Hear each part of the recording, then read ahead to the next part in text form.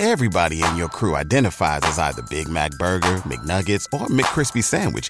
But you're the Filet-O-Fish Sandwich all day. That crispy fish, that savory tartar sauce, that melty cheese, that pillowy bun. Yeah, you get it.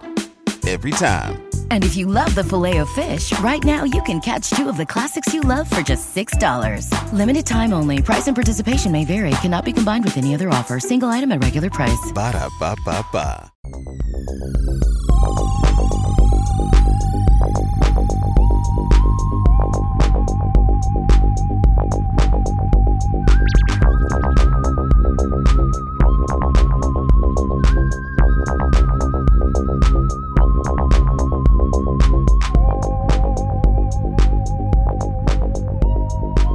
Welcome back to Conspiranormal, and I am really, really excited about the guest that we have tonight. Kind of staying on theme from the last episode. Yeah, where we talked about saints, and we're getting into all things biblical tonight. And we're also, I guess, sort of time traveling. We're like calling tomorrow somehow. I don't know how that works. Which I'm sure this host gets a lot of whenever he's on podcasts in the United States or anywhere else that he's in. But last year, just out of curiosity, wanted to find out if there was a good podcast about kind of like the history of the Bible or like biblical history. And I typed it into the podcast app on my phone, and I found a podcast called History in the Bible. And I said, well, that looks interesting. I saw that there were several shows that I could catch up on, and I'm a big history podcast buff. I really enjoy them. If I'm not listening to paranormal podcasts, then I'm usually listening to a history podcast lately. And this is one of the ones that I spend a lot of time with just catching up on. And I'm real happy to have the host here, Gary Stevens of History in the Bible podcast. Gary, welcome to Conspiranormal. G'day, and I'm delighted to be here. Absolutely. We got some planes going by. You are in Sydney, Australia. Sydney, Australia, where it is the first day of summer, and it's pretty gloomy, I must admit. It's grey and coolish. Yeah, how cool does it get in Sydney? How like in the wintertime, does it get pretty cold there? Or? No, not by your standards.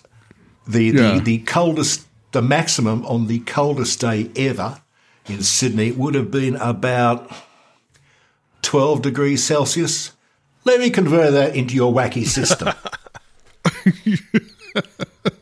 Good old Fahrenheit. That would be about 50 degrees Fahrenheit. Oh, so you've got a chart back there behind you. I do. That you're consulting the metric to. Thank you. Yeah, because unlike measurements, I mean, a kilometre is half a mile. Easy. You can't do that with temperatures. Right. There is no trivial conversion. So, yeah, I actually have a big chart. They come in handy. This is off the subject very much, but like being that Australia and the United States have the similar root in was Australia ever on an English system of measurement? Oh, yeah, sure. We only metricated in about 1970. Oh, wow. Okay. I would have figured it would have been much earlier than that. No. That's interesting. No, only about 1970. It went fairly smoothly, actually. Yeah. There was talk in the United States around in the 70s about converting, but it never happened. You might start another civil war doing that. I know, yeah. I mean, it could happen here again. Well, you've had metric money for years.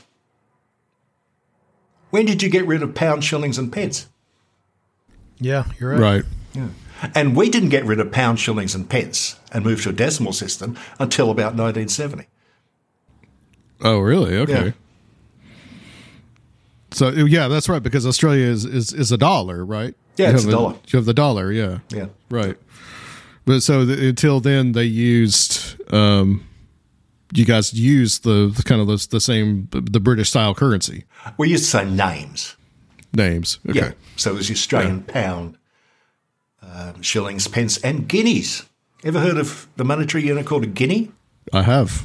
I don't know what what number it is, but I have heard of a guinea. A guinea is £1 and 1 shilling. Okay. It was only ever used for posh department stores, that sort of thing. So you didn't buy a coat for £5. You bought it for 4 guineas. I don't know why. That was just the way it was. Very, very interesting.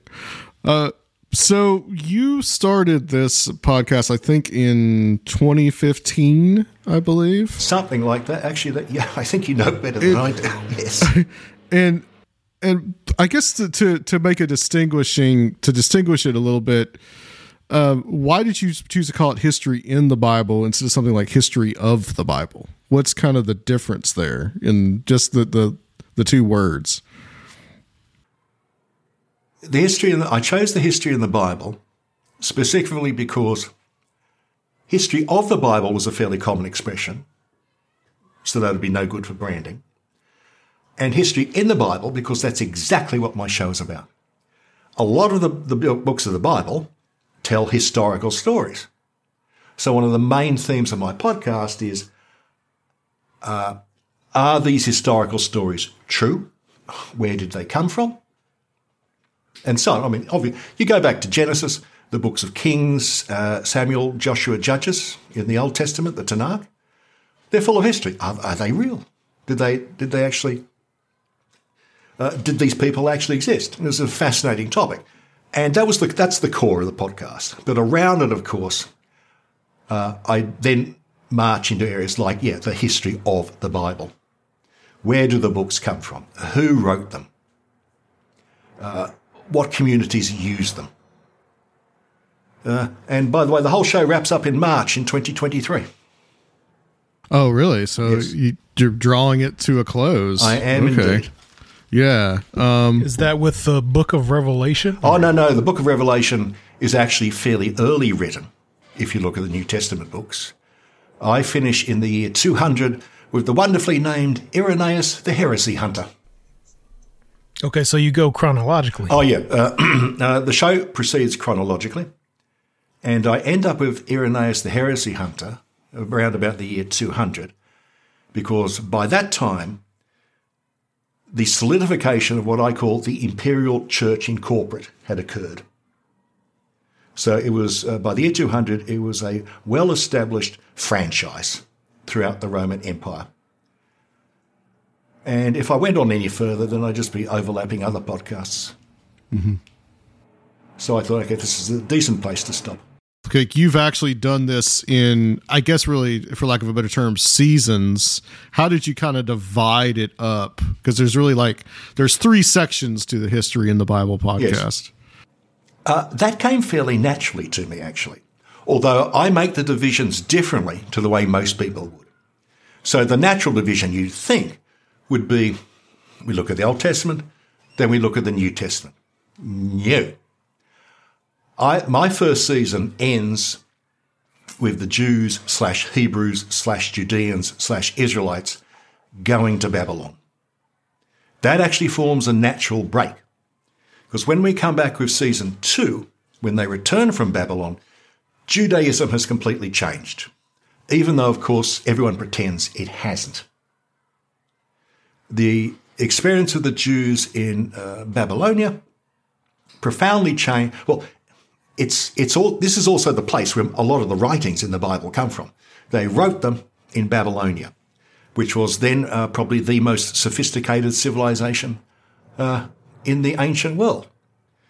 So I start season 2 with the return from Babylon. Then we march through to the end of the Old Testament, and season 3. Oh, no. Then we march through to the end of the New Testament. We keep going. Because this period also includes, after they come back from Babylon, we end up with the Second Temple period. And the Second Temple was the rebuilding of the temple, which the Babylonians had destroyed. And in the Second Temple period, Judaism changes again. The invention of all these apocalyptic movements, that the world is going to end. Radically new ideas, certainly not seen in the Old Testament except in little tiny hints. And that naturally blends into the New Testament. since Christianity is basically an apocalyptic Jewish movement. And season 3, my final season, is the denouement. What happens after the New Testament closes, but all the other books, which almost made it into the New Testament, but didn't. So I cover those. And some of those would include like stuff like the Gnostic Gospels, right? The Nag Hammadi texts. The Gnostic Gospels from Nag Hammadi. Also a lot of other documents, like the Acts of Peter, the Acts of Andrew, the Acts of James, blah, blah, blah, blah. A lot of fan fiction was written about the apostles, which floated around in late antiquity and early Middle Ages. Books like something called The Shepherd of Hermas, which almost made it into the New Testament. And The Shepherd of Hermas is a book about a guy called Hermas, a slave who gets visions from his dead former mistress, slave owner, to guide him to Jesus. So it's much, much more than the Gnostic Gospels. The Gnostic Gospels were never candidates for entry into the New Testament, but maybe about 100 other books were. So yeah, so it's all these sorts of things. Yeah, there's a lot that just did not get put in, and I guess it was written later, and we'll kind of get a good context of what was written when, and just go through. Of course, we're not going to cover like every single book of the Bible. That would take a long time. You do a good job in the podcast of all these different Bibles, or these different types of Bibles, because there's the one that Protestants are familiar with, which I think is like 66 books. And then you've got the Roman Catholic Bible, and then you've got the Eastern Orthodox Bible. In fact, it's because of you that I went and got an Eastern Orthodox Bible, because I wanted to see what was in it, because there's all kinds of different books. For instance, like the Catholic Bible adds in the books of Maccabees. But then the Eastern Orthodox Bible has the 2 books of Maccabees, and then a 3rd book of Maccabees, which isn't even about the Maccabees, but okay. And the Orthodox, oh yes. I mean, one of the things I tried to do in the podcast is get away from the notion that the Bible means the Protestant Bible.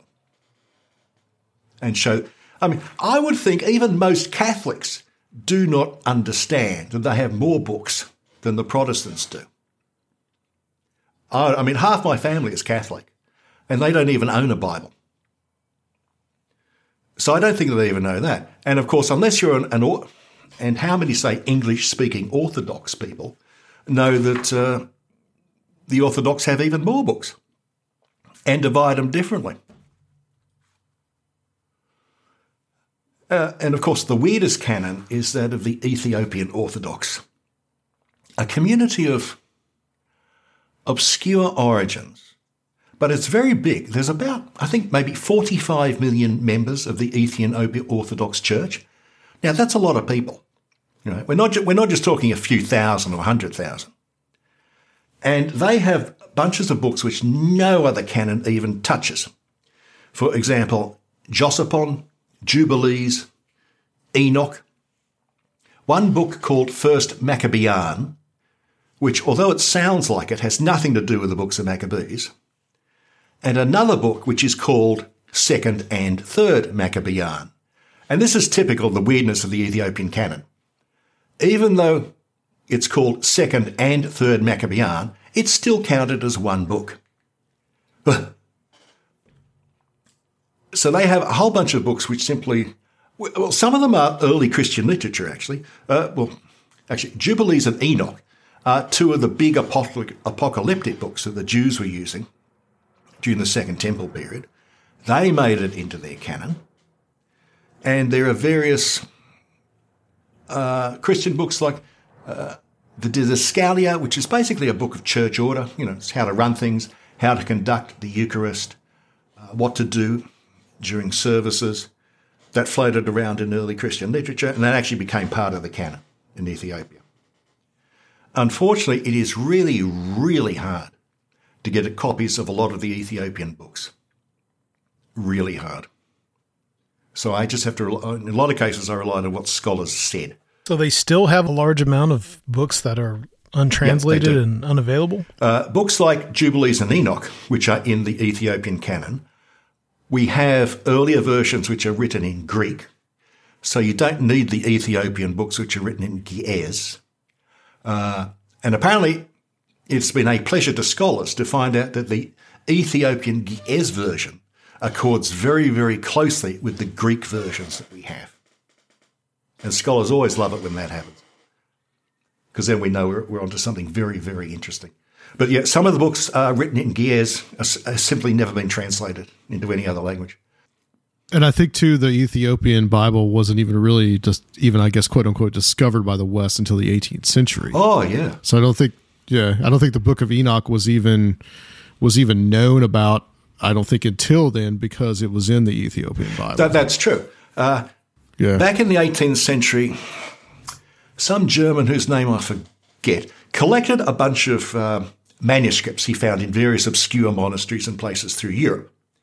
And he published them. But they were published as interesting, funny stories from the Middle Ages.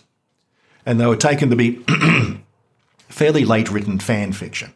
Now, it later turned out that a lot of these books that he collected were, in fact, stretched right back to antiquity. But at the time he collected them, round about the time of the American Revolution, they thought, oh, this is funny. Okay, weird, but purely for antiquarian interest. And it's only in the 19th century that we started to realise that, wait a minute, all this stuff is much, much older than we thought it was, and comes from not some monk in a monastery writing in the year 1200. It comes from a Jew writing in the year 300 BCE, or a Christian writing in the year 200 CE. So the realization that Christianity and Judaism had different histories to what we thought they had only started to dawn in the early 19th century, I think. And it was a bit of a struggle to get that accepted. Because in the early 19th century, people still thought that Moses wrote the 5 books attributed to his name, and everything else was written under God's direction. Now, as you can imagine, that took almost a century for modern analysis to whittle those ideas away. You sent me a good summary. I know it's been a while since you've talked about this in the show. But the Old Testament is also referred to as the Tanakh, which I believe that's the Jewish name for that. And that's divided. Generally, how is the Tanakh, the Old Testament, divided? The Tanakh is divided into 3 divisions. The Torah, which are the 5 books of Moses, sometimes called the Pentateuch in English, the prophets, and the writings. So it's Torah, the Nevi'im, and the Ketuvim. And from that you get the acronym Tanakh. Now this is a different division to the Christian division. An important distinction is that Daniel is not considered a prophet at all in the Jewish tradition. Daniel is part of the writings. Now the prophets consist of, apart from the people we think of as the prophets, it also includes what Christians would think of as the histories. Joshua, Judges, Kings, Samuel. The writings consists of, well, I suppose all the things we would think of as, say, Ruth, Judith, depending which Bible you use, Psalms, Proverbs, Chronicles, all those sorts of things. One distinction in the Jewish Bible is that in the Christian tradition, we have the 12 minor prophets, and they're each a separate book. In the Jewish tradition, they are just called the 12 and are considered one book. And that's probably the way it started, because apparently if you add up all the 12 minor prophets, all of them together would nicely fit on a standard scroll. So they probably did start off as chapters in a single book. So that's the Jewish division. Later, although interestingly enough, if you look at modern English translations of the Tanakh, they often adopt Christian divisions. For example, in the Jewish tradition, 1st and 2nd Kings are one book. 1st and 2nd Samuel are one book. In the Christian tradition, they're divided into two. But if you look at a modern Jewish Bible, they've often gone, okay, right, Christians, all right. We will humour you and divide Kings into two books, Samuel into two books. And I should also note that often in modern Jewish translations, they have adopted Christian chapter and verse numbering. Chapter and verse numbering in Christian Bibles is actually very recent. The chapter numbering comes from about the High Middle Ages, but no one actually thought to number verses until about like Tudor England, early 1500s. And even then they only numbered every 10th verse. So it's really not until about the time of, say, William Shakespeare that you would find a Bible you would recognise today. With books divided the way we think of them, with chapters in each book, and with every verse numbered. So that's really very recent. And then about that time, we get the King James Bible, which is the one widely, in the English-speaking world, that is basically the Bible for hundreds of years. Yeah, that's it exactly. And I suspect that certainly in the English-speaking world, the King James Bible is the one that would have popularised chapter and verse division. With that, many Jewish figures hate the idea of putting chapters and verses into it. They say, oh, you're Christianising our sacred texts. Don't do that. Others say, there is no prohibition against it. Nothing. We can divide, number them any way we wish. So there's a bit of a tension that way. It would seem kind of hard to reference certain things without that. Exactly. Yeah. Chapter and numbering chapter and versification is brilliant, isn't it? Yeah, I do think in some cases, though, in the Bible, there's some parts where the break is just kind of arbitrary. There is actually, and in my my English translation by the Jewish Publication Society, there are many places where they have changed the versification to make it more sensible. Most of the changes in versification in Jewish Bibles are actually fairly minor. But yeah, there are places where it's obvious whoever did the versification, he must have gotten tired at that point, or it had one too many wineskins. So they just rectified it. But I think there's only one or two exceptions where there are big changes. But it's a brilliant tool, and it's also a democratizing tool. If you don't have chapters and verses, it's very hard to argue theologically, isn't it? You have to go, 50 sentences into 1 Chronicles, you say this, I say that. Whereas, as opposed to saying 1 Chronicles 1:26. I'll read this, Gary, if you don't mind, and we can kind of expound on it, what you wrote for me here. So you said, to discuss the history of the books, we need to set the stage with the history of the people, tribal period, supposed unified kingdom under Saul. It's supposedly circa 1020 BCE, whose dynasty is supplanted by David, split of the kingdom into Israel in the north and in the north and Judah in the south, circa 920. Israel is populous, wealthy, cosmopolitan, and polytheistic, bordered the Med and the wealthy state of Aram, Damascus, ruled by different dynasties. Monotheism and the idea of the worship of the one God Yahweh started here with the earliest prophets Amos and Hosea and Elijah and Elisha. Judah is a landlocked backwater, capital of Jerusalem, ruled continuously by the house of David. Judah only became important when Assyria smashed Israel 722 and refugees fled south, bringing with them monotheism, destroyed by Babylon 586. This is both BC or BCE. Really, I learned a lot from listening to your show and different conceptions of understanding how the history shaped the books, and this idea that monotheism may not start until this kind of separate kingdom period. And you say also too that like the United Kingdom may not have actually existed. Yeah, I should point out the characterization you just presented has only been developed in the last 50 years. It's fairly recent. particularly the distinction between rich Israel to the north and poor Judah to the south. That is also a new conception. Now, Judah is the home of the capital of Jerusalem. And most people think of Jerusalem as the city on the hill, the shining city, vast metropolis.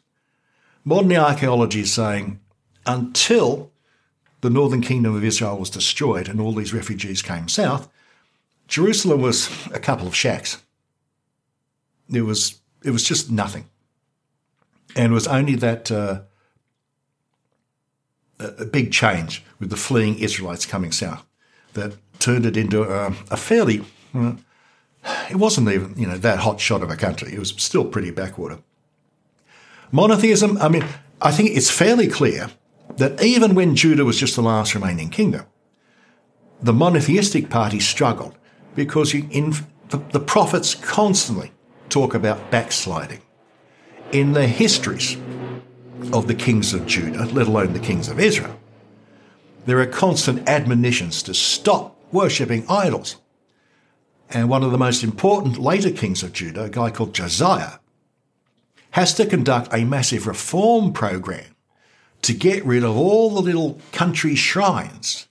And the country shrine, it's sort of like in Genesis when Abraham, Jacob and Judah go out to worship somewhere. They've got no temple, they've got nothing. So you build a little shrine in the countryside and worship there. And that was still going well till the very end of the Judean kingdom. And archaeologists have also found lots of little statues called Asherahs, which are statues to the goddess Asherah throughout the former kingdoms of Judah and Israel. Polytheism was very, very, very common, and it took active efforts to stamp it out. And I think this is one of the important things about the Babylonian exile. When the final kingdom of Judah was annihilated by Babylon, and some of the Jews were deported to the Babylonian Empire, the polytheism got sort of wrung out of them. And presumably to enforce their own identity while living in Babylon, I think the monotheistic party crafted itself as the nationalist ideology of the people, and it would have made them unique in the Babylonian Empire. We only have one God. Right. And what's more, this God doesn't have statues. You can't see him. It made them unique in the entire Mediterranean world and the Near East. Yeah, absolutely. So it made them unique and must have been a very powerful social unifier, which prevented them diluting in the Babylonian Empire, because the Babylonians were really big on deportation. Whenever they conquered a place, they would move the people to somewhere else. Didn't really matter where; they just moved them somewhere else. Usually they weren't treated that badly when they got there, mind you. For example, it's only recently we've discovered records in Babylonia of several generations of a Jewish merchant trading family. So it's not like the song by the rivers of Babylon. The Jews are not walking around clanking in chains. They're creating communities and doing fairly well. There was a Jewish community in Babylon all the way until the war in Iraq. Exactly. Babylonia, which later became the Parthian Empire, was a major axis of Jewish activity alongside the Roman Empire.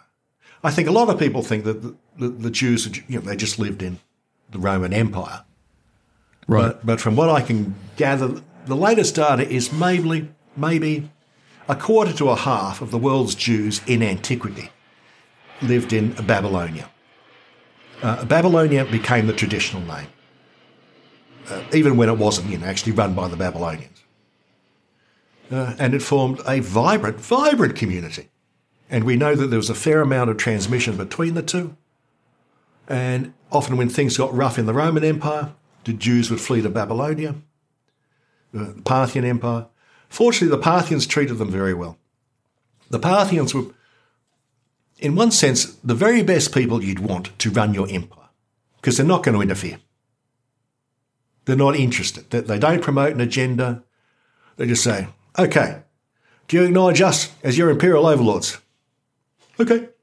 Okay. And we won't do anything to you guys. Just pay a few taxes, and that's it. So the Parthian Empire was a safe haven for a long, long time. And as you say, that community lived vibrantly right through the Arab conquest, the Ottoman Empire, until very, very recently. Just to kind of talk a little bit about the New Testament, you talk about the Torah, and this is the 5 books of Moses. And for thousands of years, the idea that Moses wrote the Torah was taken as gospel. In the late 19th century, scholars developed a documentary hypothesis that held that behind the Torah were these sources. So these are called J, uses Yahweh as name of God. From Judah, God can appear and talk to you. E, uses Elohim as the name of God from Israel. And P, late source from Babylonian or Persian period, which we just talked about, rules and rituals, purity and holiness, and the importance of priests. God is transcendent. And so you've got these 3 sources, and then you've got a 4th source, which is the Deuteronomistic history, which is hard to say. But this is basically, you said, Joshua, Judges, Samuel, and Kings, and possibly Jeremiah, written from late Kingdom Judah to Persian times. So one of the things in religion, they would say, well, the Torah was written by Moses. Like you said, that was a popular conception all the way into the 20th century.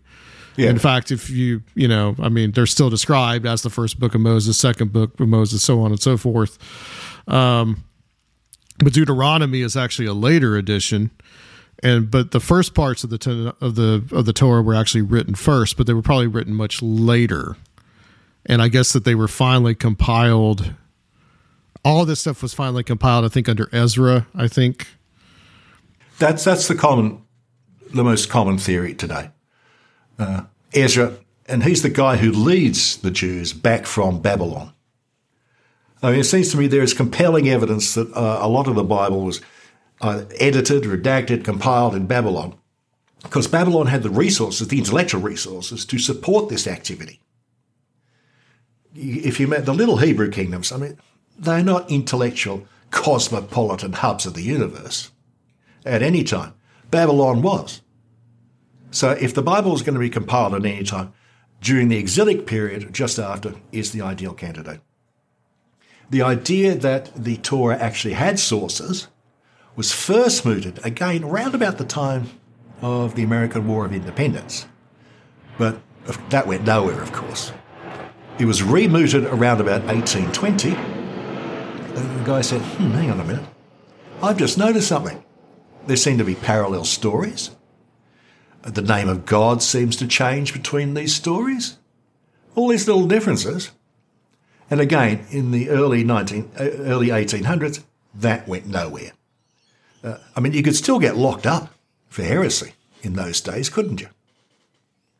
In some places, you can still get locked up for heresy. It's not until the late 19th century, mainly amongst German scholars, that the full-blown literary and critical analysis of the Old Testament kicks off. With this idea, the documentary hypothesis, that there are distinct sources with distinct agendas, and you can make them out in the books of Moses.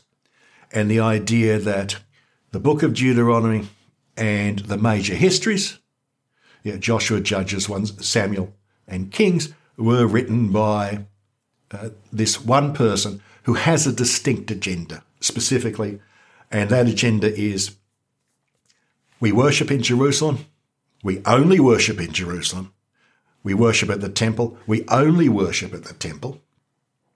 And one of the interesting things is that although this is a theme of the book of Deuteronomy, the book has to be rather coy about it, because Deuteronomy sets itself during the time of Moses. There is no Jerusalem. They haven't even conquered Canaan yet.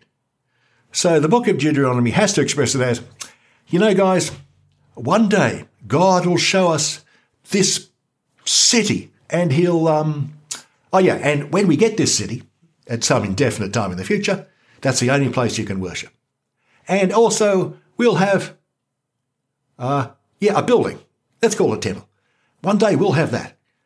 And that's the only place you're allowed to worship. So it has to word it in this really weird way to explain what's already happened. It's essentially backdating it. And the book of Deuteronomy, there's the story that it's found somewhere in the temple or something like that.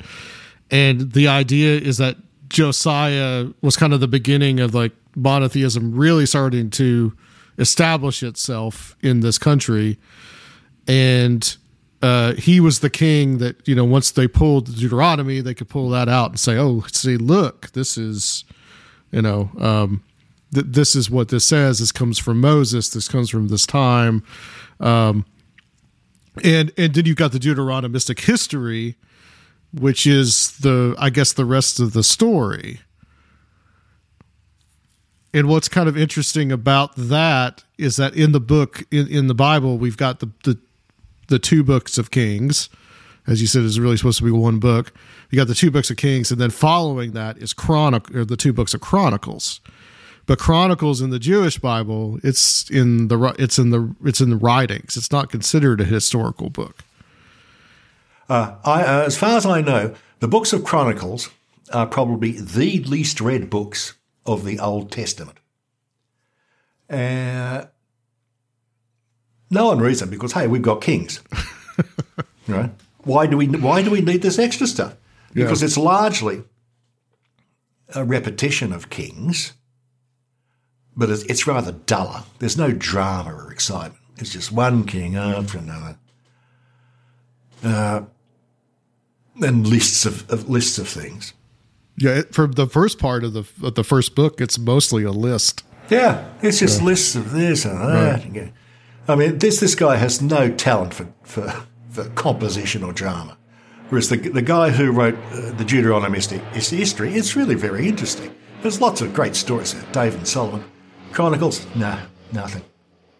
It's not entirely sure why it was retained. I think one reason is that Chronicles, it covers like Kings and Samuel, both kingdoms,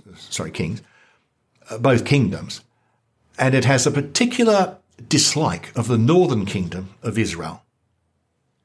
So I think it may have been retained specifically for that dislike. They didn't like Ahab and Jezebel and all that stuff. And it sort of, I mean, Kings isn't too keen on those people, but Chronicles sort of amps it up a little bit. And it pokes, poke, Israel whenever it can. I think it was from your show that you talked about with someone about that Kings and Chronicles come from two different kind of traditions. Yeah. Kings is part of the Deuteronomistic history with its theological agenda. Chronicles, we have no idea where it comes from. We don't know who wrote it or when it was written. I mean, it sounds like it was written by a government bureaucrat in his spare time somewhere. And that's about, now Chronicles does make one key change to the return from Babylon, but unfortunately I've totally forgotten what that key change is. So I can't remember. But I think if you're having trouble sleeping, I'd start off with chapter 1 of First Chronicles. Yeah. Or just listen to... Yeah, you won't make it to chapter 2. You can actually listen to them. You can find the audio Bible on YouTube. Yeah, that'll put you to sleep real quick. Yeah, because I think it literally goes like Adam, Seth, Enos. It's like all these different things. And I think it's also pretty big on priestly lineages. Yes.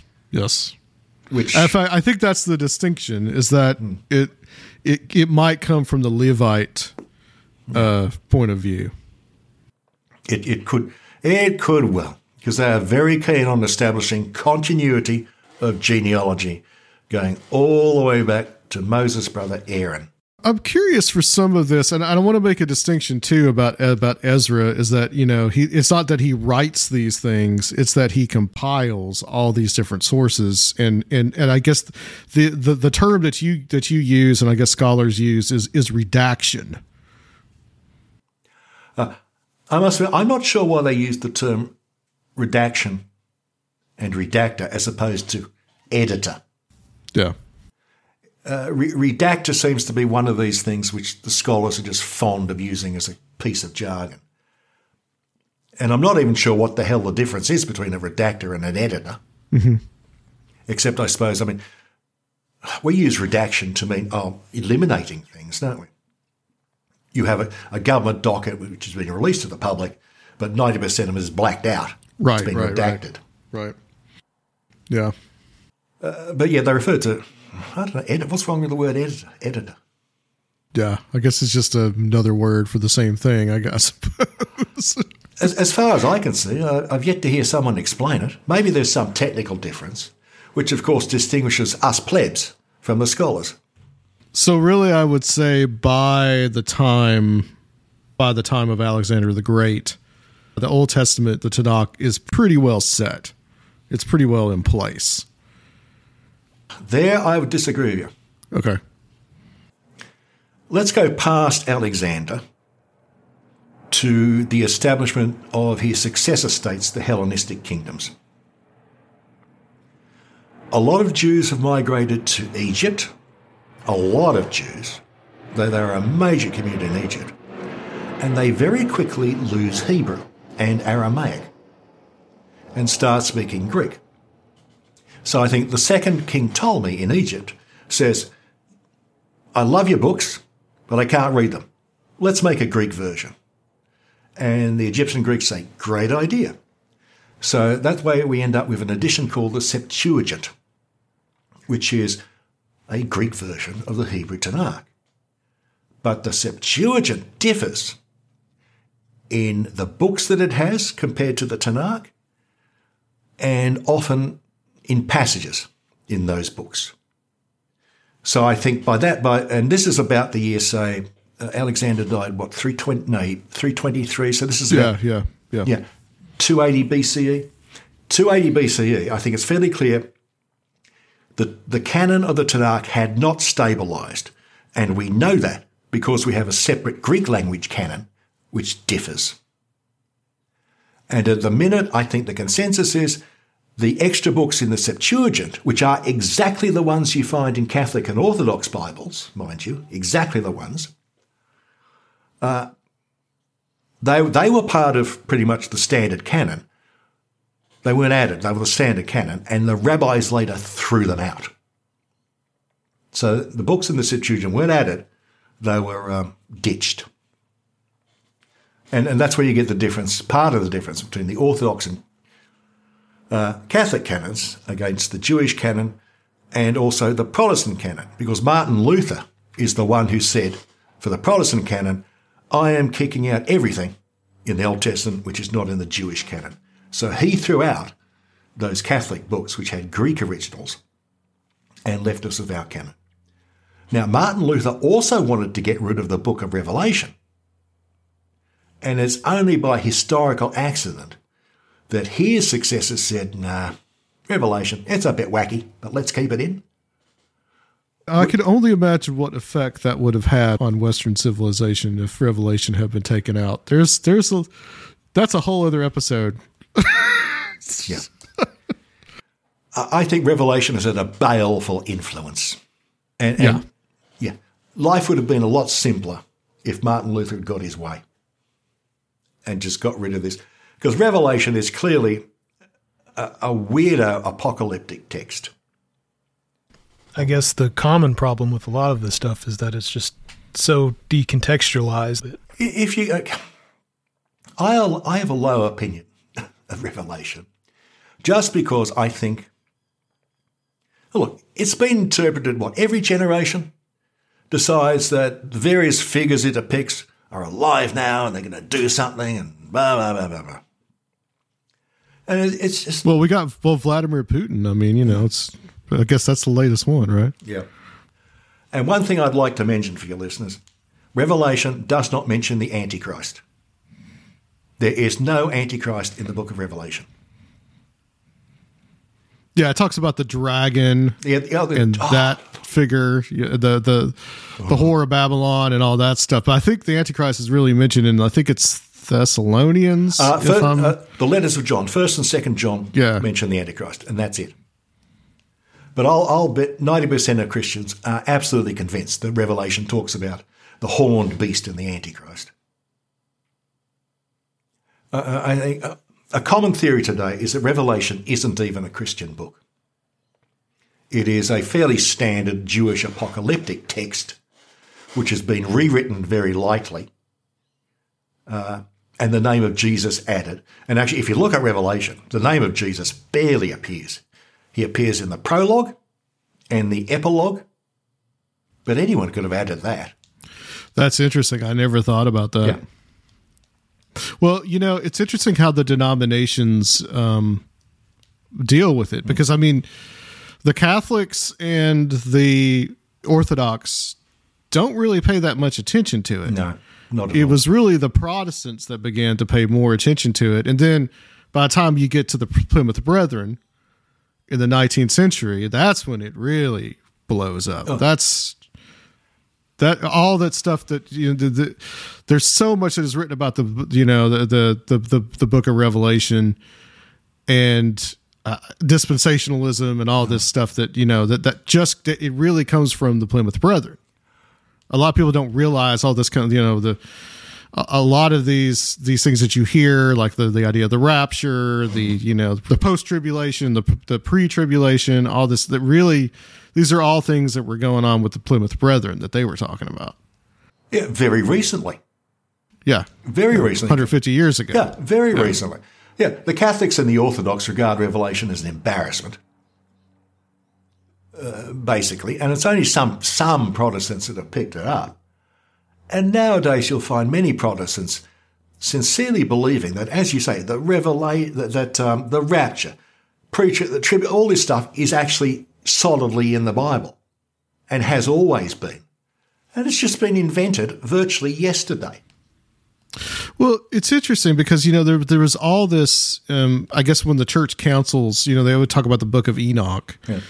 And I can tell you in some Christian circles, some really fringe Christian circles, I know because I used to be a part of all this kind of stuff. All right. They really love the book of Enoch. Okay. Seems like it's growing in popularity. Yeah, for several different reasons. But the ancient church, the early church, did not and would not recognize the book of Enoch and did not put it in. Well, the Ethiopians did, but they were isolated from the rest of Christianity for 1,000 years.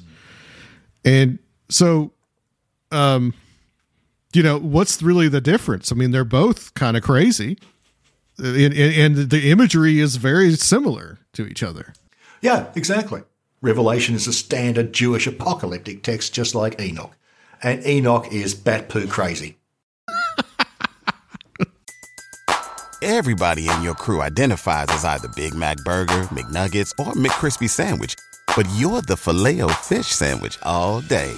That crispy fish, that savory tartar sauce, that melty cheese, that pillowy bun. Yeah, you get it. Every time. And if you love the Filet-O-Fish, right now you can catch two of the classics you love for just $6. Limited time only. Price and participation may vary. Cannot be combined with any other offer. Single item at regular price. Ba-da-ba-ba-ba. Well, you even know, I heard you talked about another podcast about the movie Noah. Oh, yeah. And even in that, Aronofsky, he's not a Christian. I mean, I think he's really into Kabbalah and that type of stuff. Okay. But,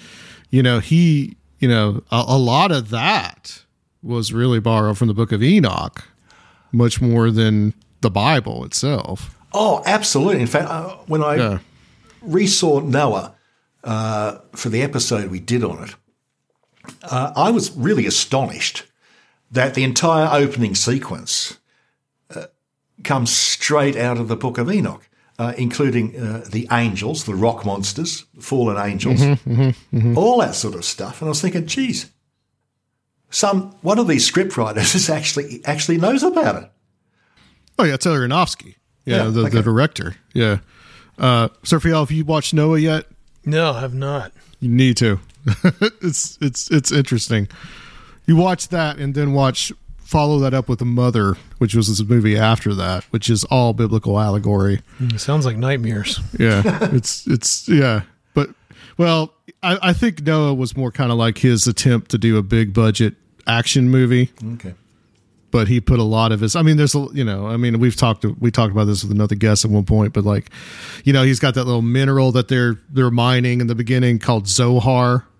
Oh. That's the Kabbalistic, the main Kabbalistic text, right, Serfiel? The Zohar? The Zohar. Yeah. Yeah. moving into the New Testament, what's our earliest manuscript that we have that's extant? Is it the Dead Sea Scrolls that are the earliest that we know of? The Dead Sea Scrolls contain no Christian texts. Right, but I mean, just say any book of the Bible. Oh, are they kind of the earliest? Oh, by far. Yeah. Until the Dead Sea Scrolls had turned up, I think in 1946, 1947, the oldest physical manuscript we had of the Old Testament Tanakh dated to about the year 1000. That's about the time William the Conqueror. Right. But we've had old Christian manuscripts, which until the Dead Sea Scrolls were far older than any ancient Jewish manuscripts. I mean, if you look at Christian manuscripts, the various oldest ones that not the very oldest, but the oldest complete verse collections in the New Testament are astonishingly ancient. They are the Codices Sinaiticus and Vaticanus, and they date to about the year 350 AD or CE. So that's shortly after Christianity was legalized in the Roman Empire. So it's astonishing we have those things. But there are, in Christian terms, we have fragments of various books which are probably older. But yeah, for the Jewish texts, the Dead Sea Scrolls are by far the oldest manuscripts that we have. Okay. And the Dead Sea Scrolls contain not only big chunks of the Old Testament. I think the biggest chunk they found was the complete book of Isaiah. They also contain a lot of apocalyptic texts, such as Enoch and Jubilees. Yeah, and there's a lot of stuff in there, like, what is that, the War Scroll, Sir Fiel, talked about? That's right, yeah. That's right. Yeah, there's the War Scroll. There's the unique Copper Scroll, which is made of copper, would you believe? And which seems to be a guide to hidden treasure. No one's really ever been able to figure it out. They're mostly the Dead Sea Scrolls. Are they still associated with the Essenes, or has that changed? I think a lot of scholars would associate with the Essenes. To my mind, that's ridiculous.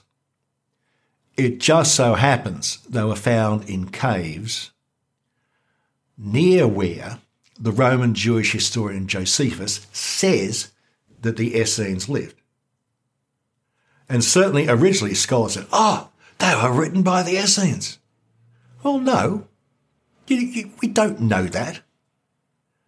But I think it is still an unpopular view to say they were not written by the Essenes. But to me, it is bleeding obvious. It's just a collection of stuff which could have come from anywhere, and which was stored there. Whether it has anything to do with the Essenes is a completely moot point. But to say that it was made by the Essenes is actually an ideological position. Because if you say that, what you are saying is, well, all this weird stuff we've found, like you say, the War Scroll, the Scroll of the Temple, was made by this wacky little group. Nothing to do with mainstream Judaism. All right? So in a sense, it isolates the Dead Sea Scrolls. It still regards them as Jewish treasures, but says this does not represent what most Jews were thinking. Whereas if you adopt, say, my view, yeah, sure, it's just perfectly standard stuff. Yeah, and the Dead Sea Scrolls, I think they date them back to like about 100 BC to about 100 CE. I think there's like a 200-year. Yeah, if I remember correctly, they're written over a very wide range of time. Is there an idea that they might have been hidden during the first war, the first Judean war, where Jerusalem was destroyed? I think that's the standard theory. Yes, yeah. They were hidden as treasures when the Romans came marching through. I haven't heard of a better theory. Yeah, and it makes sense. And that's about like 70 AD, I think, is when that happens. So that's right, about 70. So we could talk some about the New Testament as well. And I remember you saying that one of the things you found interesting was that the New Testament is all written in Greek. And a lot of people don't know that it was originally written in Greek.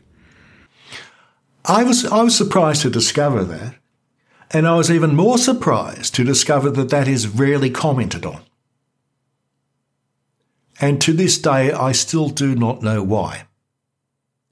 I mean, have you ever had that sort of phenomenon where you discover something and you then work out that no one else has discovered this and, well, why aren't they talking about it? Yeah, I'd say all the time.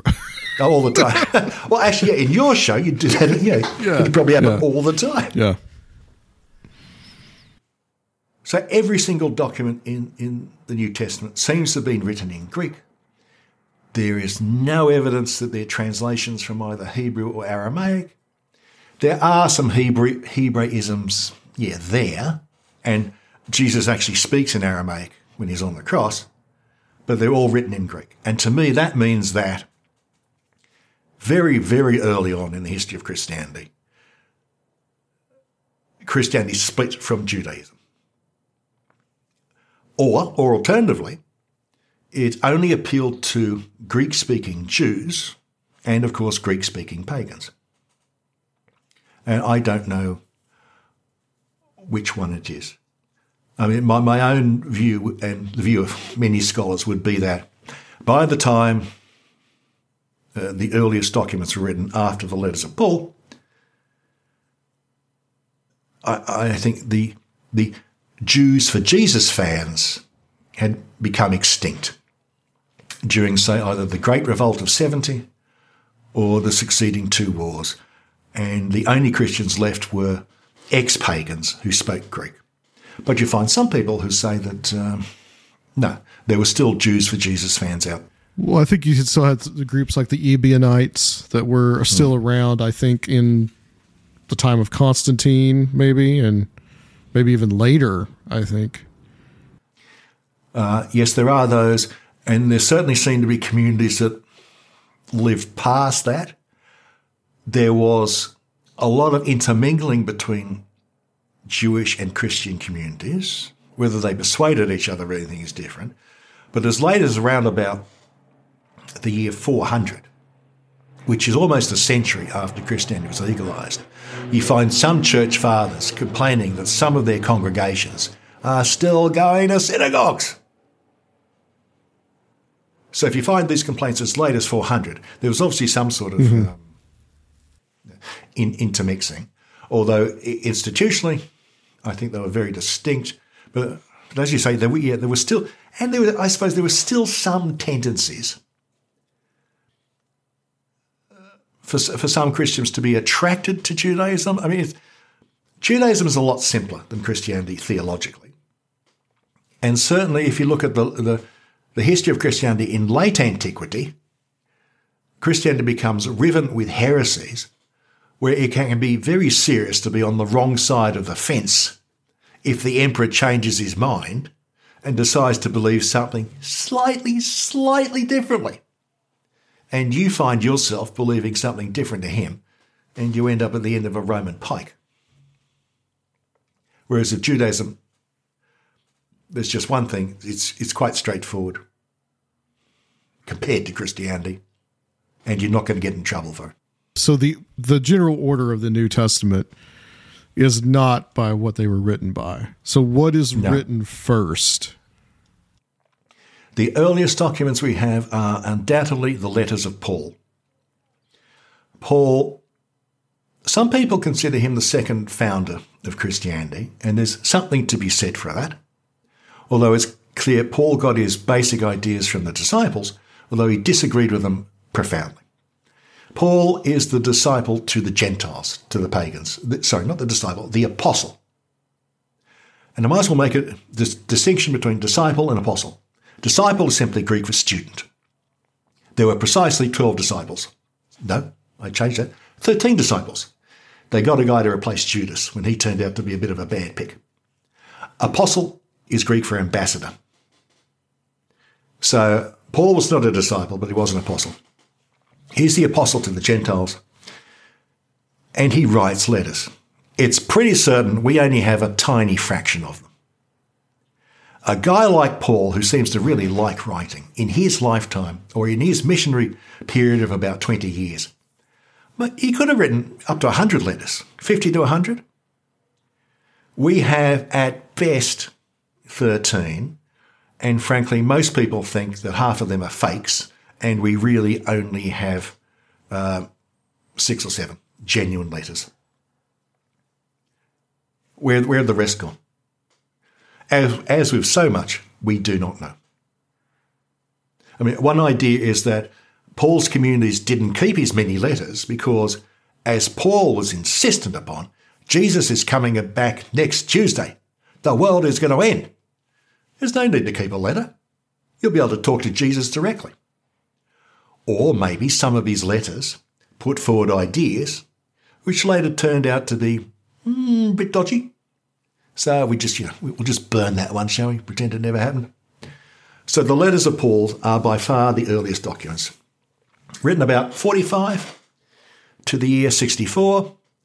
Paul died during the reign of Nero, as wonderfully played by Peter Ustinov in Ben-Hur. Is it Ben-Hur?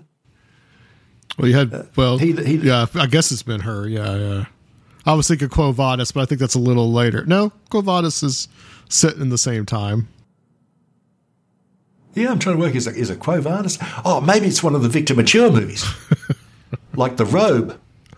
They're all set in the same time, aren't they? Right.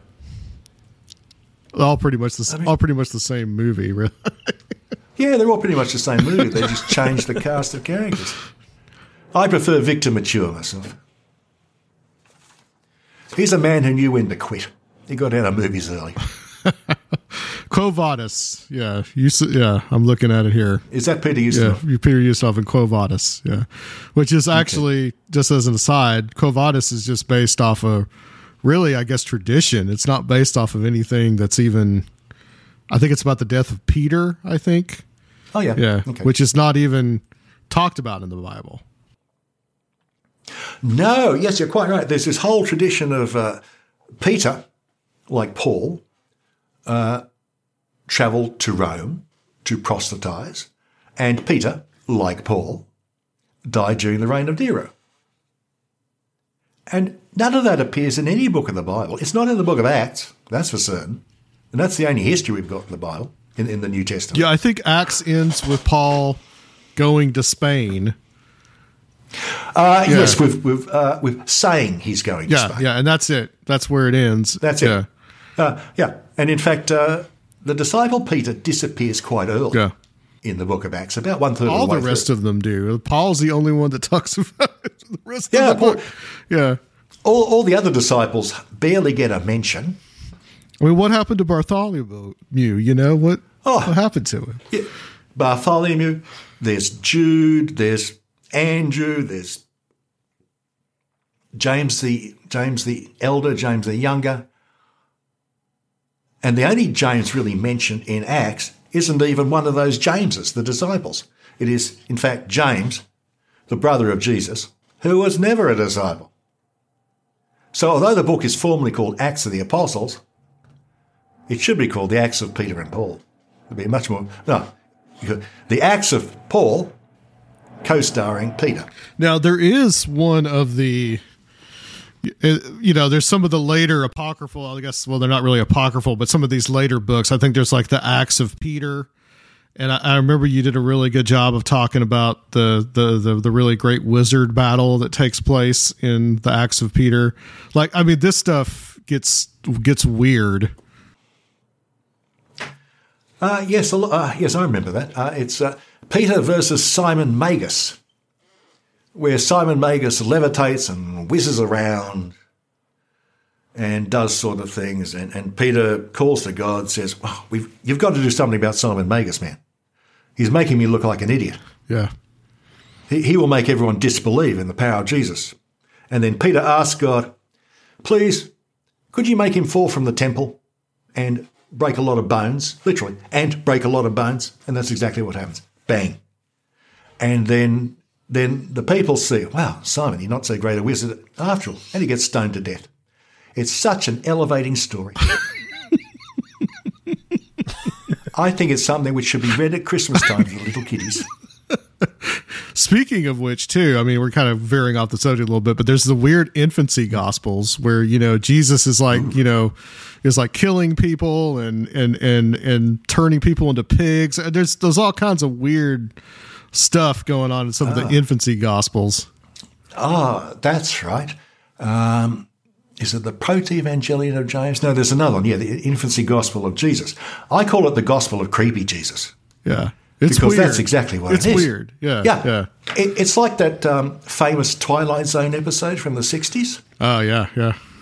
Yeah, with the little kid who's controlling it, who basically controls the universe. Yeah. And it's exactly like that. So Jesus kills little kids on a whim, or because they're doing something naughty to him. Just wacky. But it was very popular. And some people must have thought, yay, good on you, Jesus, sticking up for yourself at the age of 6. You're the Son of God. You don't need to take that crap from your schoolmates. So Jesus, I guess they say, I mean, he dies, the crucifixion is 32 AD. They're somewhere around there. I think the general time frame is 27 to 32. And then you said probably the earliest of Paul's letters is about 45 AD and to about 64 is what they think. So smack dab in the reign of Nero. And then, but then the Gospels are written after this, and they're not in the order of which they are written either. So there's some interesting. No, they're not. Yeah. No, they're not. I mean, Matthew, Mark, Luke, and John. Throughout most of the Middle Ages, Mark was considered the weakest of the Gospels. And the standard belief was Mark was actually a watered-down or truncated version of Matthew. It's now believed that Mark is the earliest Gospel, written round about the time of the First Jewish War, round about the year 70. So both Paul and Peter have been dead a few years, 5, 10 years maybe, and it's only then that the Gospels start to be written. Mark is the earliest written. As far as we can then tell, it's a generation, 30 years later, that the Gospels of Matthew, Luke, and John are written. And the now standard theory is that Mark's first, Luke and Matthew use Mark. Luke and Matthew also use a source which we call Q, which is mainly proverbs and sayings and that sort of stuff. And Matthew and Luke also have their own special sources, in both sense. Sources in document, sources in something you put on a hot dog. So, and John is completely independent. It is not in the tradition of the other three. The other three are called the Synoptic Gospels. John has its own, it's just different. Although interesting though, John is usually the gospel that Christians quote from the most. And I remember there was a show, Charlton Heston, and he said that he had used the Gospel of John most. It's amazing. Heston actually had an input into the text and the things he had to say. And he said, "That's Moses. That's Moses himself." That's true. That's Moses. And he said, "Yes, I use John the most because I like it the most." John is much more theological. It's Greek apparently is better. I like Luke the best. It's sort of the most harmless. And John is written by about 90, they think, 90 to 100 AD. So it's late. Well, Matthew, Mark, and Luke are written at about the same time. I personally used to think that John was written very late. But the consensus now is written about the same time as Matthew and Luke. And also at about the same time as Revelation. So they're all written round about then. Also written at this time is the book of Acts, because it's pretty much universally accepted that the author of Luke and the author of Acts is the same person. So again, written around about the year 100. And I think it's worth pointing out, and this wasn't really noted until the 20th century, the book of Acts disagrees in many places with Paul's accounts of his travels in his own letters. And it is impossible to reconcile the two. And if you treat Paul as the primary source, because he's, after all, talking about himself, then Acts is wrong in many places. But we'll never know really the reality. Interesting. And then you have letters that are actually attributed to Paul, but now they believe. See, that's the one thing. One of the things I learned from your show is that I didn't really know that there's some of the letters that are not, that they don't think Paul actually wrote. I knew that Hebrews was attributed to Paul, but they think now that that was not Paul. But there's some of the letters that are just, I don't know. I guess those are datable to around the same time as Paul, or they could be later. They could be later. If we ignore ones which are disputed, I mean, there is a core of letters. Everyone thinks yes, definitely Paul. There's a few letters disputed, and there's another group of letters which most scholars think definitely, absolutely, positively not by Paul. These letters are called the pastoral letters, and they are 1st and 2nd Timothy and Titus. And the reason is clear if you look at them. If you look at Paul's undisputed letters, Paul, firstly, he hates families, right? Because the world's going to end. He doesn't want you to get married. If you're a woman, stay celibate. Don't have kids. Jesus is coming. But on the other hand, although he's anti-family, Paul is very pro-women. He's always talking about high positions that women have in his congregations. Paul is a feminist. There's no doubt about it. So those are things which are evident in his early letters. If you look at the pastorals, 1st and 2nd Timothy and Titus, that's completely out the window. Completely out the window.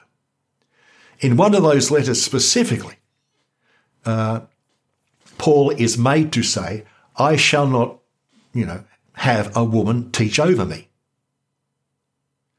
No women teaching. No, in his original letters, he has that all the time. The pastoral letters seem to have been written as a counter to Paul's quite liberal views in the first letters. And one of the intents of the pastorals is to put women in their place. And they become the foundation for the patriarchal structure of the Christian church. So Christianity lost out on a wonderful opportunity to institutionalise women as part of the power structure, and instead they became marginalised. And when you consider how important women are in the Gospels, after all, it is women who find the tomb, women who report that Jesus is missing, the importance of Mary and Mary Magdalene in the Gospels. I think it's a tragedy that the pastoral letters are ever written. How do you think that shifted? This had to have been fairly early on in Christianity. It really seems to me that Christianity, it begins as very much the religion of the underclass. That's what made it so popular. And so, women, were even more marginalized. So, I guess that's part of what you're talking about now on the podcast, where you're looking at the early church and the that you call the Church Imperial.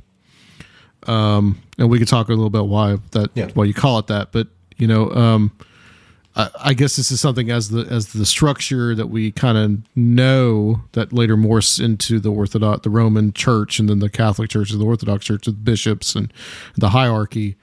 I guess that begins to, men begin to have a lot more control. Yeah, they do. And let me look at my little chart here. I think the pastorals seem to be written maybe 50, 100 years after Paul's authentic letters. And that would be right in the period when Christianity is morphing from the little independent clubs we see depicted in Paul's letters and in the book of Acts, and it is morphing into a McDonald's-like franchise where structures of authority are being created. This is why I call it the imperial church in corporate.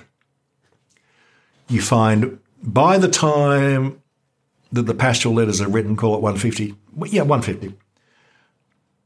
the little independent church congregations are gone. There are hierarchies of structures. you have men, only men, running the individual little congregations. Above them are bishops who are in charge of whole dioceses corresponding to Roman provinces, and the bishops talk to each other. The bishops of Alexandria, Rome, and Antioch are becoming the senior figures in this area, and also Christians are imposing uniformity of belief. You're not allowed to believe anything except what the bishop tells you. And that was a radical innovation in the Roman world. In the Roman world, no one cared what you believed, say about Zeus. What they did care about was what you did, what you practiced. For example, how you sacrificed to Zeus. There were ways to do it and ways you didn't do it. But what you thought about Zeus and his powers, say, completely irrelevant. Christianity created the idea that,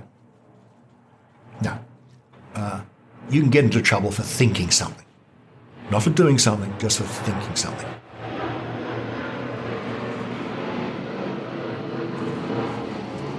Got an airplane going overhead? Only a little one. Are you right by an airport? Actually, it's been very good. They've changed the flight pattern. That was a tiny one.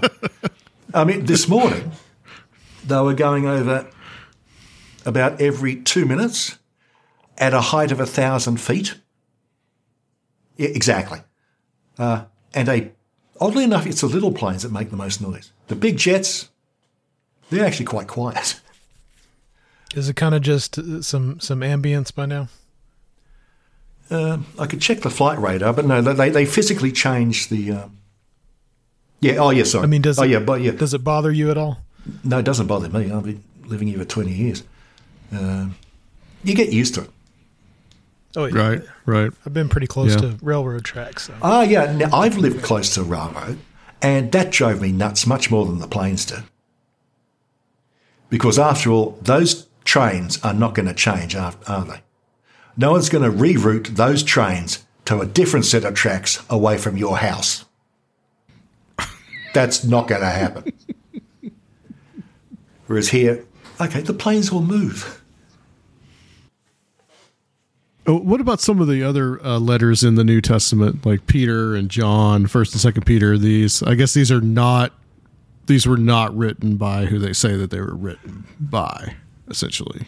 No, they couldn't have been. I mean, if you just take a look at the letters of Peter. Yeah. Okay. Now, Peter is a humble Jewish fisherman. And yet the letters of Peter are written in really quite good Greek. So either Peter went to night school, or he forked out some of his shekels to pay for a good Greek scribe, or, wait a minute, maybe someone totally different wrote them.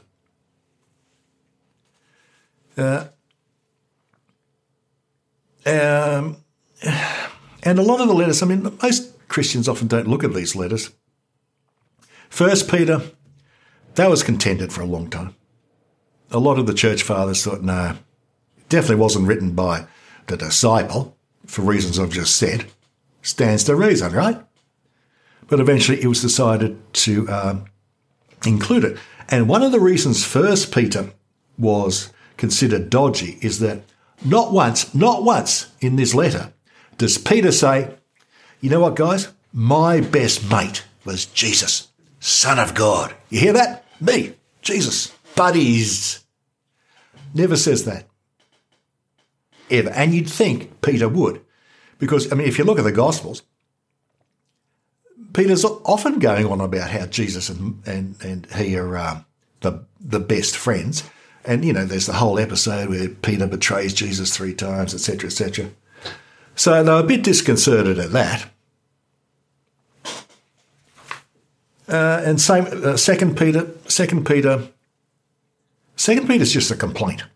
2 Peter, which is usually agreed to be the last book of the New Testament written, maybe around the year 150, is complaining that scoundrels and ruffians are coming in Jesus' name. And they've been telling the clubs that there's no such thing as the resurrection, and the second coming. So it's an attempt to put things right on that point. And from what I can gather, 2 Peter is usually considered to be the last because it seems to be set in an era where the imperial church in corporate has set. And that only happened around about, 150 onwards. Couldn't possibly have been written by the disciple of the same name. Just doesn't make any sense. In the season 3 now, you're talking about the imperial church and corporate. Why do you use that term? First, I thought it was a rather zippy little term. And it has the 3 elements, I think. It's imperial. It covers the entire empire. It's not just a small little collection of people in the Middle East. It is now a church, an organisation, not separate congregations, and it is incorporate. It is forming a quite sophisticated organisational structure. And it closely resembles something like McDonald's. It's a franchise system where the bishops have the franchise to run Christianity in their part of the empire. So I think that description is an accurate and apt description, particularly in comparison to the primitive church of individual little clubs. And also, of course, by the year 150, the church is it's getting some money into it. They're picking up bucks there. We could say that Paul is kind of like Ray Kroc. Oh, taking away from the original disciples of Peter and John and all those guys that are the McDonald's brothers. And you could say that it's like it's like a hostile takeover. That is an excellent analogy. I wish I'd thought of it.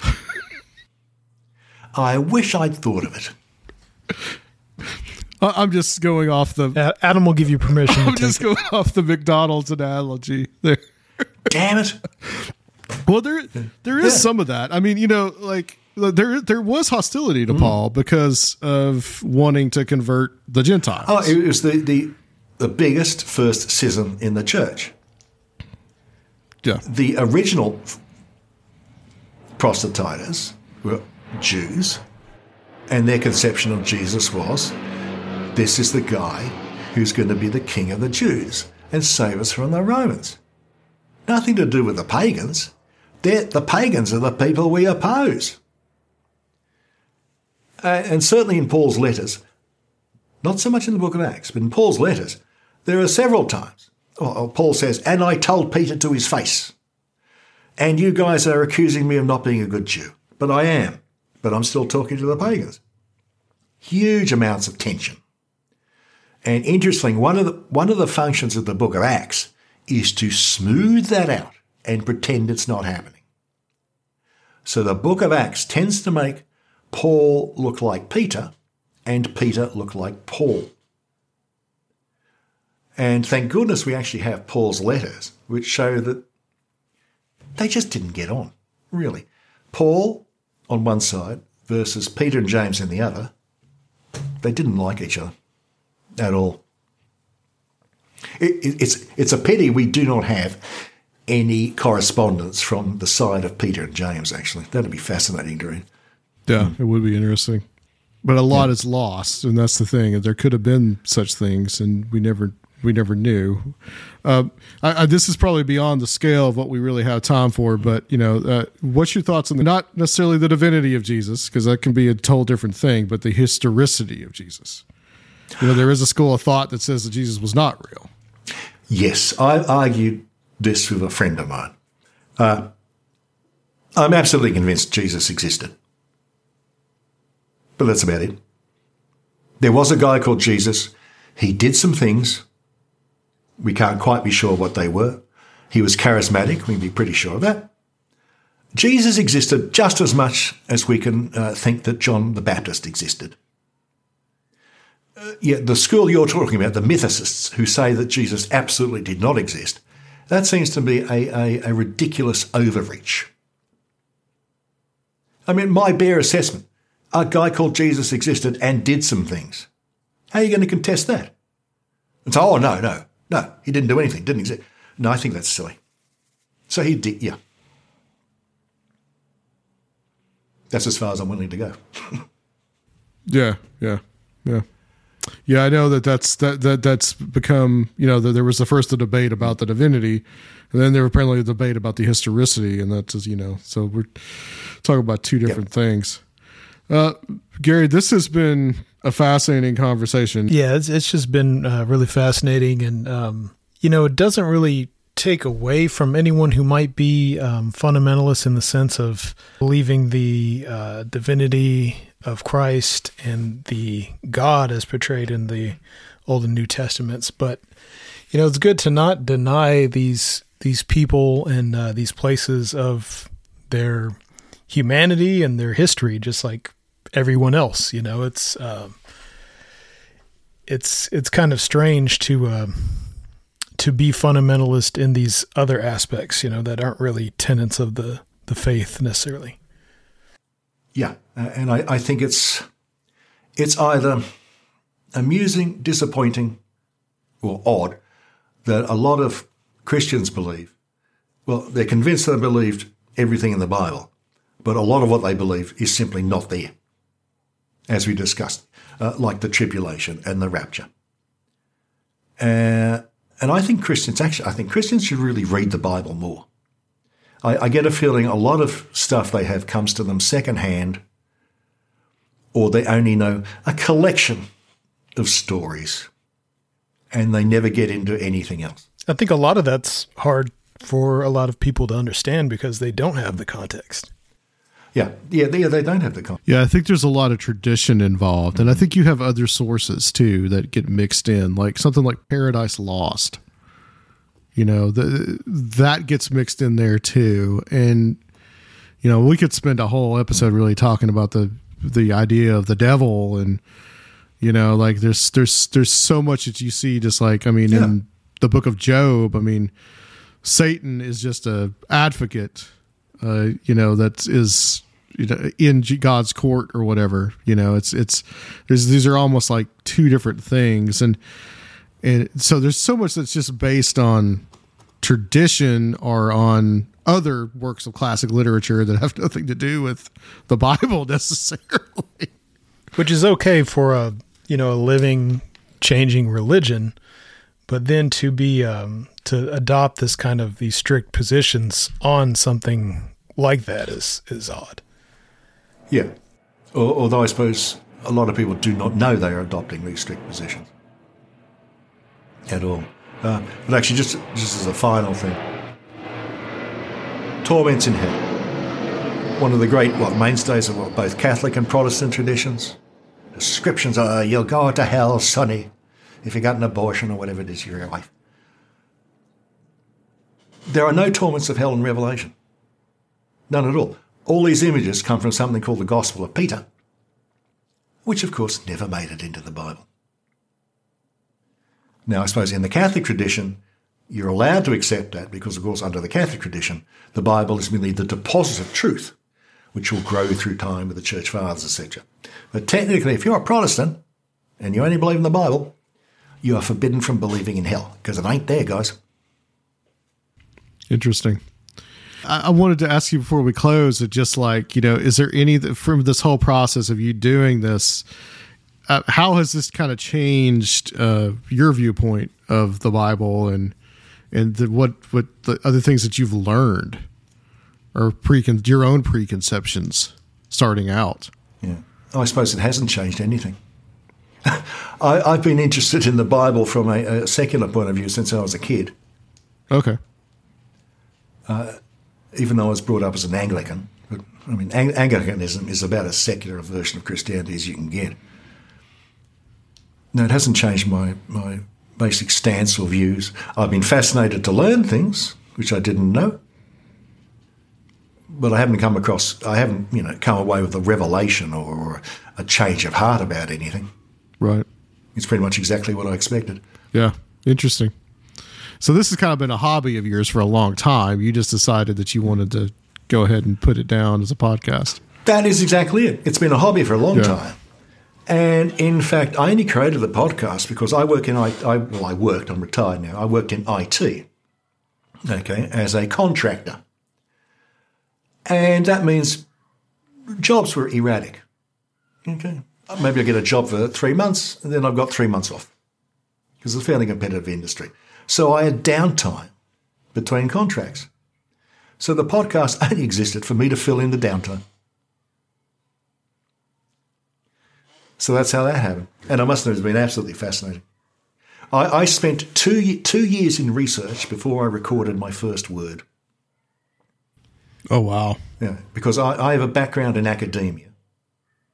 As I said, professor, little part in America, academic in Australia. So I sort of knew how to do this stuff. And also, I was fairly convinced if I did not front load the research and instead did research episode by episode, I'd give up. And the whole show would peter out. So those 2 years were well spent. And, in effect, it gave me like 50 episodes with work behind them, as opposed to just going, this is too much work. I'm out of here. Oh, I did think of something I wanted to ask. Would you recommend for people to read those books that didn't make it into the official canon, or the apocryphal books, or even the Gnostic Gospels? Oh, yes, I think so. I mean, some of the texts are really hard to find. There is a good website called Early Christian Writings, which has an extensive list and references to texts online, which you can get. Now, a lot of the texts online you can get are often quite old. They're from some of the oldest, like late 19th century or 1940s. If you wanted modern versions of a lot of these books, you'd actually have to go out and buy a book. But if you want to read them online, they are out there. As I said, this website is mentioned, by the way, on my website, www.historyofthebible.com, where I have a full living bibliography of all these things. One of my irritations about a lot of the translations of these old texts is that the translator has very stupidly adopted a sort of a King James approach. Thee and thou and wouldst. And you're thinking, no, don't do that. You're just making it hard to read, you clown. You're writing in 1935. Can we use the English of that period, as opposed to you pretending to be King Bloody James?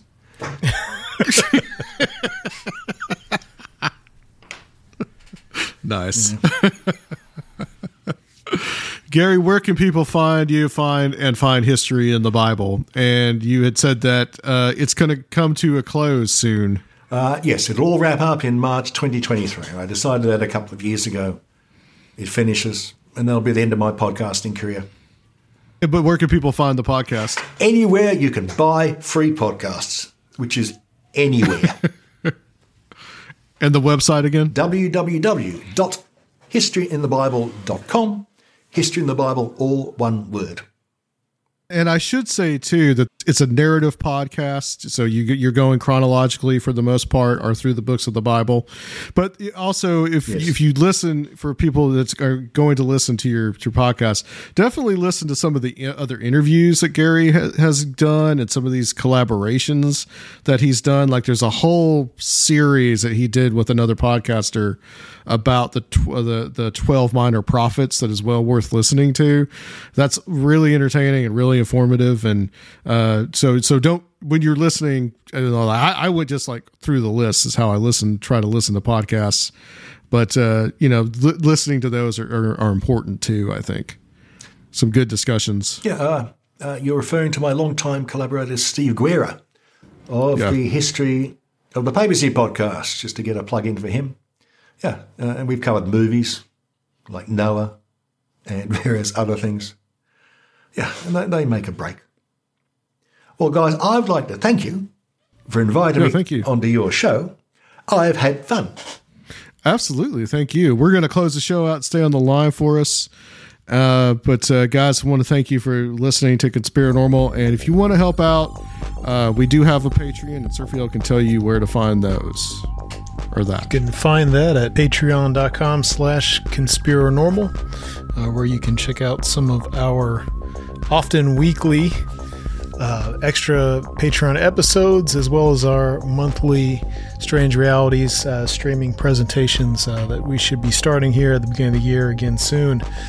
You find that at patreon.com/conspiranormal.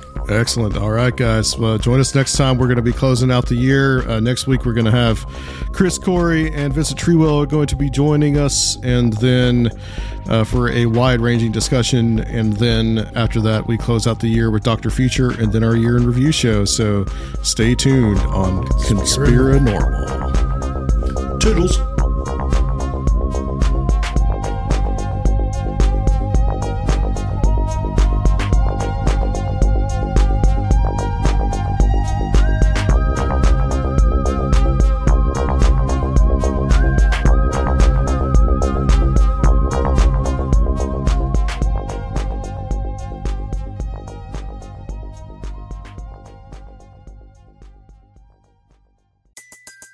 Everybody in your crew identifies as either Big Mac Burger, McNuggets, or McCrispy Sandwich. But you're the Filet-O-Fish Sandwich all day. That crispy fish, that savory tartar sauce, that melty cheese, that pillowy bun. Yeah, you get it. Every time. And if you love the Filet-O-Fish, right now you can catch 2 of the classics you love for just $6. Limited time only. Price and participation may vary. Cannot be combined with any other offer. Single item at regular price. Ba-da-ba-ba-ba.